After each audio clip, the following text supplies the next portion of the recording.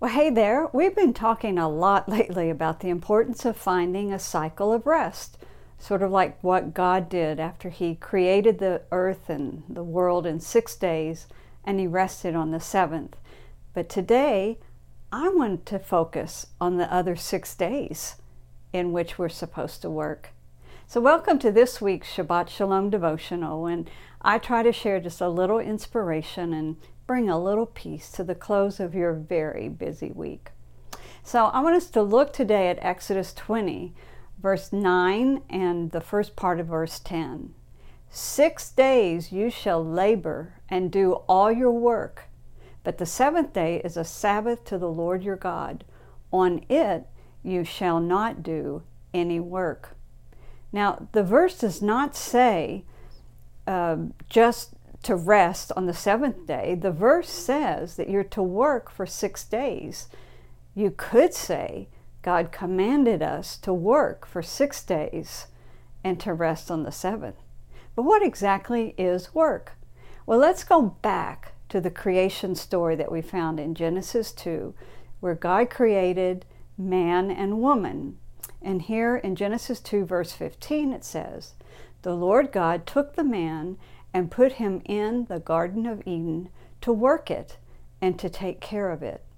You know, according to most English translations, they translate the two words here to work and take care of it, or to cultivate and to keep it. Well, in Hebrew, it is le'avdah u'leshamra. And so there are the word avodah, which means to work, or they translated it some places to cultivate it, to work, la'avdah. Well, that is translated in other verses as work, and it means manual labor. It means working the field, working the soil. But there's another translation, and that is that la'avdah v'leshamra means to worship and obey. Now you might be saying, what? How can the same word for work be the word for worship in other verses? That's very interesting. So let me read to you, like Exodus 8, verse 1 says, "This is what the Lord says, let my people go so that they may worship me."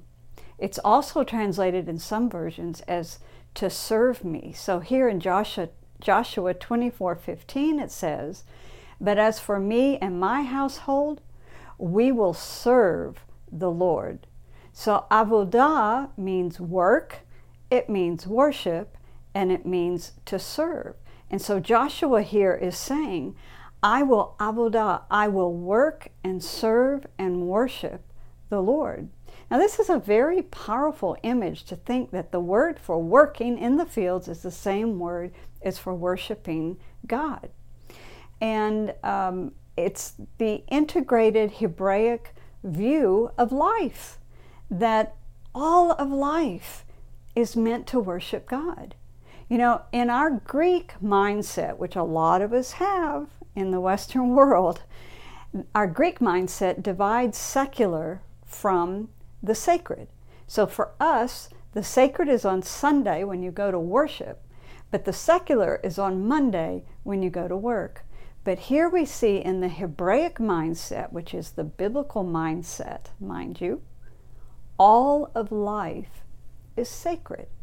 Our work is to be done unto Him. It's a form of worship where we honor the Lord our God.